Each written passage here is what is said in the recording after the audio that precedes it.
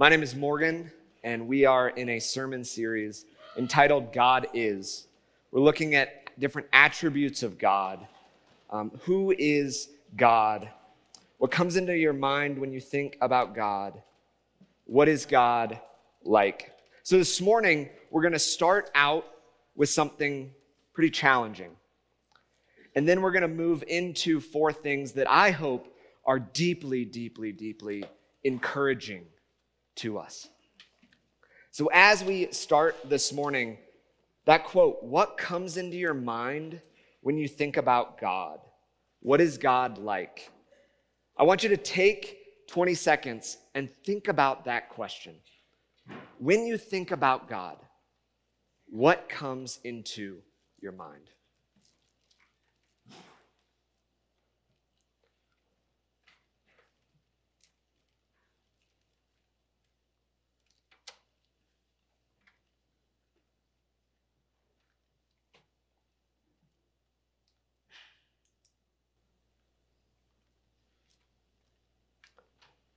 Voltaire was a French philosopher, and he once said this: God created man in his own image, and man has returned the favor.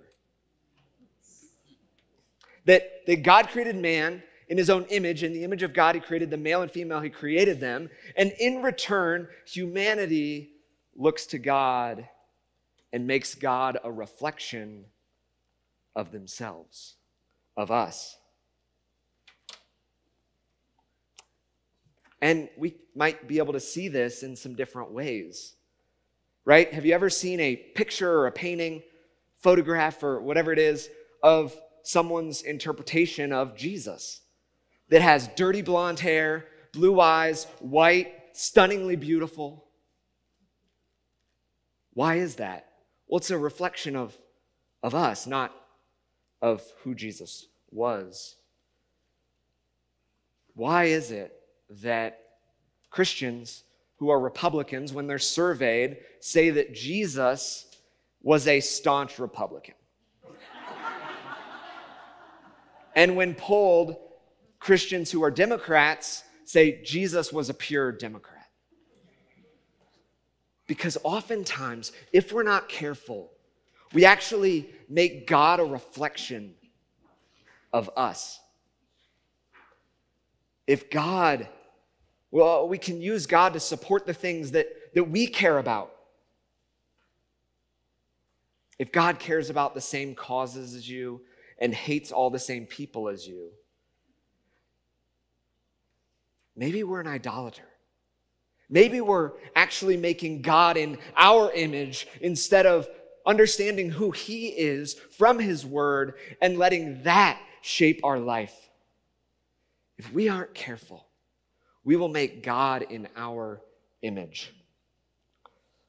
That quote, what comes into our minds when we think about God is the most important thing about us, comes as the first line in the first chapter of a book by A.W. Tozer called Knowledge of the Holy.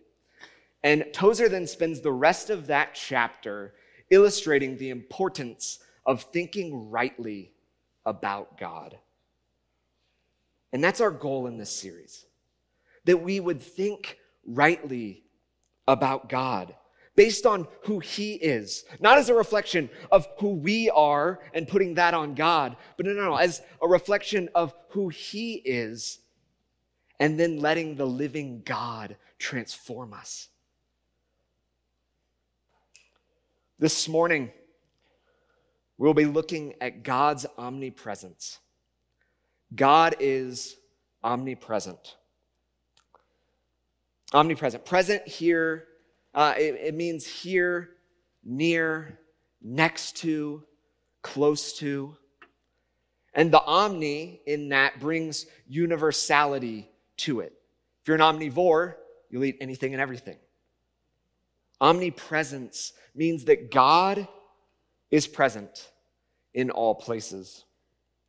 Psalm 139, verse 7 through 10 says this. It's a psalm of David, and he says this: where can I go from your spirit? Where can I flee from your presence? If I go up to the heavens, you are there. If I make my bed in the depths, you are there. If I rise on the wings of the dawn, if I settle on the far side of the sea, even there your hand will guide me. There your right hand will hold me fast. God is unlimited in terms of time. And God is unlimited in terms of space. And so, first off, what does God's omnipresence not mean? It doesn't mean that some of God is present in all places. It doesn't mean that an aspect of God is somewhere.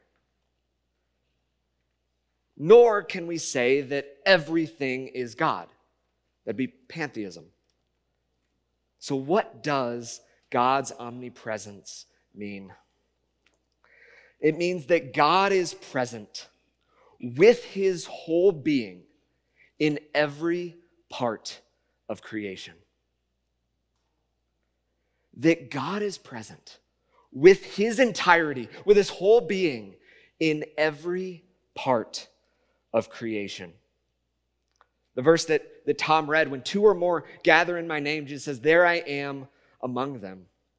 How is it that that can be true with us this morning?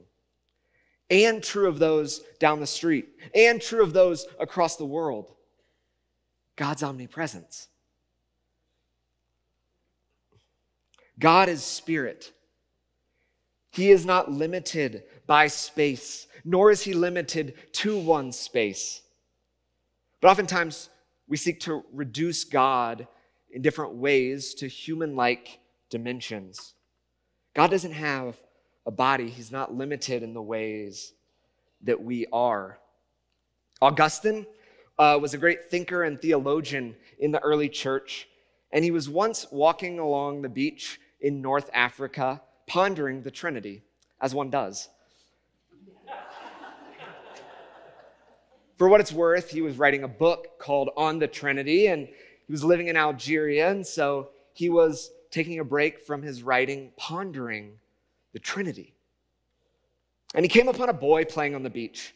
And as he watched the child, he saw the child run to the ocean with a seashell, fill it with water, and then run back and pour it into a small hole that he had made in the sand.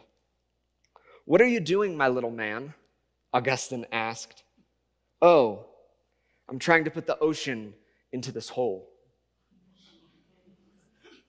Similarly to you all, Augustine smiled at the boy's confidence in the face of the impossibility of the task of putting the entire ocean into a small little hole that he had made. And then it hit him. It hit Augustine that that's what he was trying to do with God. He later said, "I see it now, standing on the shores of time. I am trying to get into this little finite mind things which are infinite." One of the reasons that God's omnipresence is so hard to grasp is how unsimilar it is to us, right? I am here this morning, right here, and I can only be right here. And yeah, sure, I might be streaming in someone's home in Denver, Missouri, wherever it is, but I myself am still here, as you are. We are limited to being in one place at one time, but God is in all places with all of himself, always. Now, God can be present in different ways in different places, but God is present in all places with all of himself, always. Philosophers through the ages have argued about divine transcendence versus divine immanence. If God is high and far above creation, if he's transcendent, then the logic goes, how can he be present among creation? And if God is immanent with his creation, How can he truly be high and far above it? So is God high and far above creation or present with it, among it? Omnipresence answers this question, right? Both. One person has said it like this: God is immanent in his creation. No place in heaven, on earth, or hell where men may hide from his presence. God's omnipresence teaches that at once God is far off and near, and that in him men move, live, and have their being. So David in Psalm 139, what does he say? He says, "Where can I go from your spirit? Where can I flee from your presence?" And in light of what we've been talking about, it's nowhere, right? If I go up to the heavens, you're there. If I make my bed in the depths of Sheol, you are there, the place of the dead. If I rise on the wings of the dawn, and the dawn is which way? East. And poetically, David then says, if I settle on the far side of the sea. And in the ancient Near East, from Jerusalem, what direction is the Great Sea, the Mediterranean? It's west. David is saying, if I go north, south, east, west, if I go up, down, left, or right, you are there. Even there, your hand will guide me. Your right hand will hold me fast. Jonah, chapter 1, verse 1 through 4, says this: "The word of the Lord came to Jonah, son of Amittai. Go to the great city of Nineveh and preach against it, because its wickedness has come up before me." Nineveh was far east of where Jonah was. It says Jonah ran away from the Lord and headed for Tarshish, which was as far west as they knew at that time, on the far side of the Great Sea. He went down to Joppa, where he found a ship bound for that port. After paying the fare, he went aboard and sailed for Tarshish to flee from the Lord. And what do we say to Jonah here? Jonah, the very place that Jonah is trying to flee from the Lord on was the sea that God created, and that God ruled, and that God is in control of, that God is sovereign over. Jonah was trying to flee from the Lord on that which the Lord controlled. Then verse 4, then the Lord sent great wind on the sea. A violent storm arose that the ship threatened to break up. God came to Jonah later and said, "Go to Nineveh," said it again. And Jonah went, and the city of Nineveh experienced repentance. And God was present there in Nineveh, just like God was present on the sea. God was present in different ways, but God is present always. So I want us to look at 4 takeaways, 4 implications from God's omnipresence that I hope are deeply encouraging for you this morning. First one, God is near to you now. God's omnipresence declares that God is present here with you now. What should we do in light of that? 1 Chronicles 16:11 says, "Look to the Lord and his strength. Seek his face always." And Jeremiah 29, verse 13 says this: "You will seek me and you will find me when you seek me with all of your heart." So our response to knowing that God is here is to seek after him, this morning and to seek after him with all that you are, with all of your heart. God says, you will seek me and you will find me when you seek me with all of your heart. Question for you this morning: do you expect to encounter the living God this morning? And if not, maybe it's our expectations that are the issue. Maybe it's our seeking after him. Expect it. God is present here. Seek him so that you will encounter the living God. Expect to encounter the living God. But maybe some thoughts run into your head when I say that. Maybe you say, but I don't feel God this morning. Question: is God's omnipresence, is the fact that God is present with all of himself in every part of creation, is God's omnipresence based on your feelings? You say, that's absurd, Morgan. Of course not. Exactly. So why do you think that God is not ready to encounter you this morning? Maybe another thought that runs into your head is, but there's been so many weeks here that I haven't encountered him. I've come faithfully for weeks or decades, and I haven't encountered him every week. So yeah, it's great. I believe God's present here, but what do we do with that? Question: is God's omnipresence, the fact that God is present with all of himself in every part of creation, is that based on your history of acknowledging God's presence here among you? Of course not. So why do you think that God is not ready to encounter you this morning and every morning?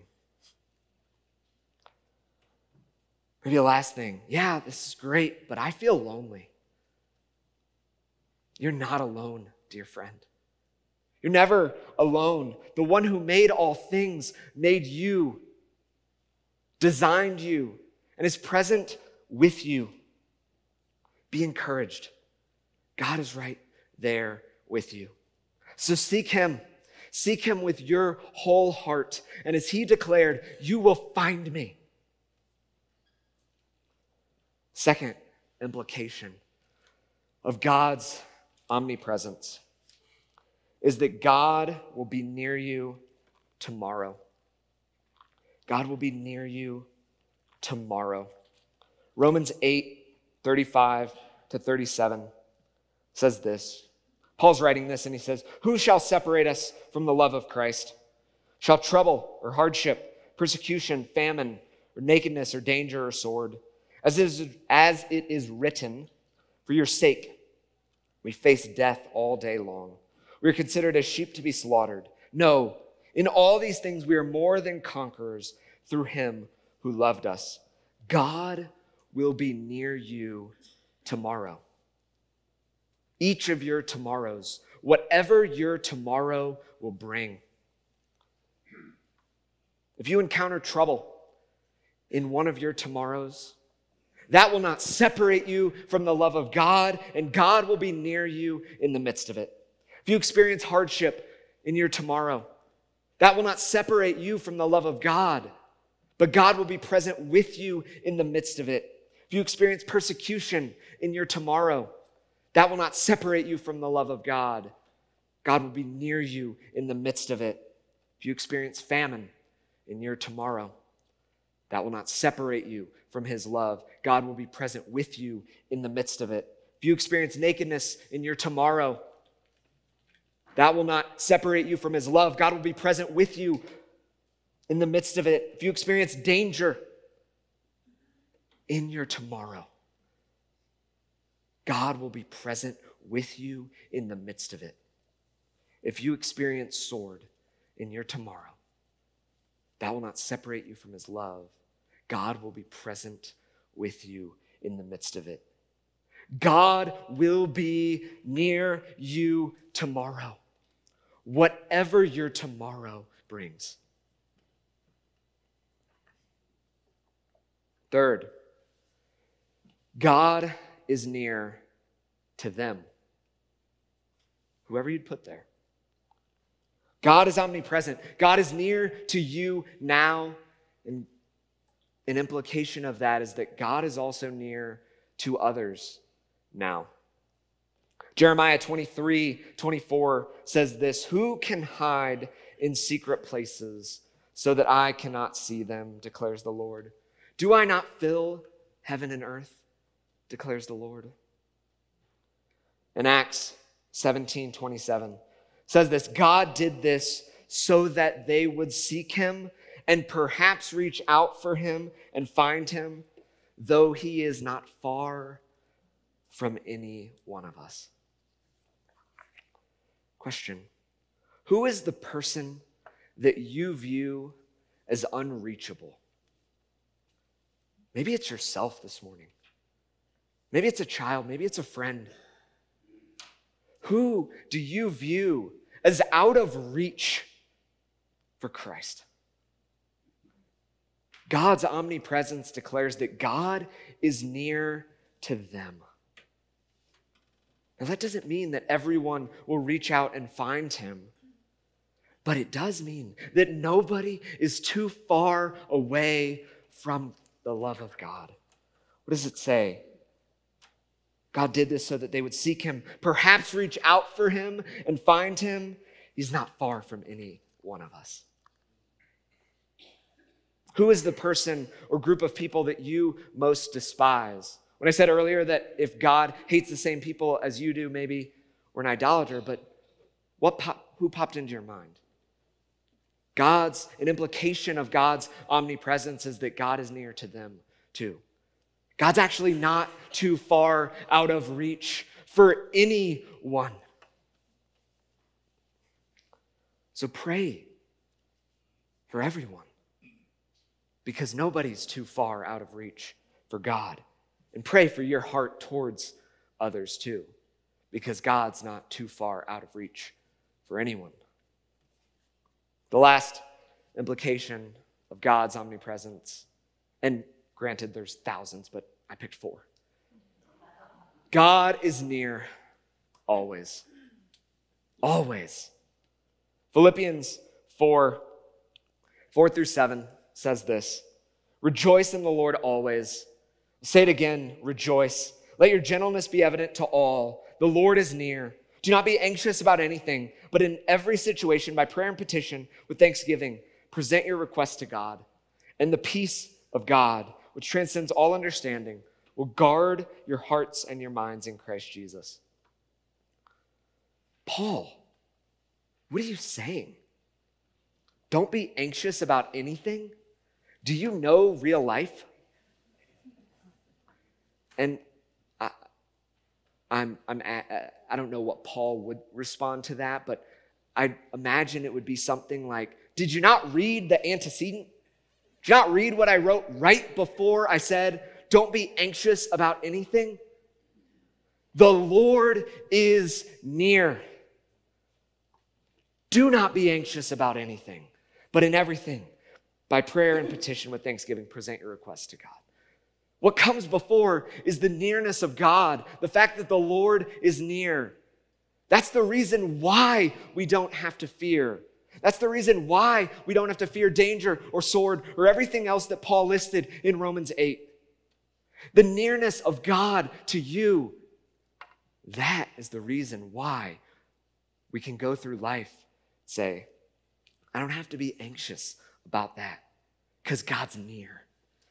God's near to me now and in every situation and even future fears that we might have. What if this happens? What if that happens? You know what? God will be with you in the midst of that, just like God will be with me in the midst of that.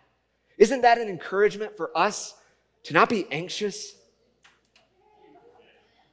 Amen. Matthew 28:19-20. Jesus is about to ascend and He says this to his disciples, therefore go to all nations. Go and make disciples of all nations, baptizing them in the name of the Father, Son, and Holy Spirit, and teaching them to obey everything I've commanded you. And surely I am with you always to the end of the age. What encouragement does he say? Go and make disciples of all nations, baptize them, teach them. He says, I'll be with you always. In your going, in your making disciples, in your baptizing them and teaching them, I will be with you in the midst of it. We'll jump back to Romans 8 and finish off where Paul left off. Or where I left Paul off last time. Verse 38 of Romans 8. For I am convinced that neither death nor life, neither angels nor demons, neither the present nor the future, nor any powers, neither height nor depth, nor anything else in all creation will be able to separate us from the love of God that is in Christ Jesus our Lord. Question. Is there anything in all creation that can separate us from the love of God? Actually, it's a trick question. Yes. The Bible says throughout it that there is one thing that separates us from God. Sin. And that sin separates us entirely from God. So how is it that Paul writes this? Paul says, for I am convinced that death nor life, angels nor demons, neither the present nor the future, nor any powers, neither height nor depth, nor anything else in all creation will be able to separate us from the love of God. How can Paul say that? It's because of the last 5 words. In Christ Jesus our Lord. It is because of Christ that nothing in all of creation can ever separate us from the love of God, because the one thing that separates us from the love of God, sin, it separates us entirely from God. But Jesus came and Jesus died, taking on your sin, so that when you trust in Christ, he took the one thing that separates you from God. So therefore, nothing in all creation will be able to separate you from the love of God. And when you trust in Christ, Jesus said, when I go, I will send a comforter, the Holy Spirit, who will guide you into all truth. When you trust in Christ, the Holy Spirit, God himself, comes to be with you and to dwell with you. The transcendent one has become the immanent one. The one who is above all came near to us and says, I will be with you always. There's never a moment that the living God is not near you. And I said that God can be present in different ways in different places.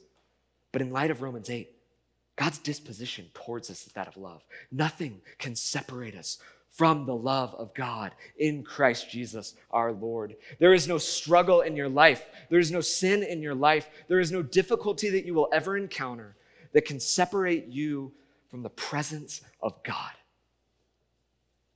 There's nothing in all creation that can separate you from the love of God.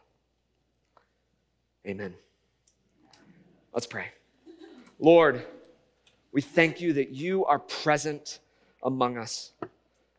Lord, as we move into a time of communion, Lord, we ask that you would be present among us in a special way, that we would seek after you, and that we would seek after you with all that we are, that we might be able to encounter you this morning. May we sense your love and encounter your love in a deeper way this morning, Lord. We pray this all in your beloved name. Amen.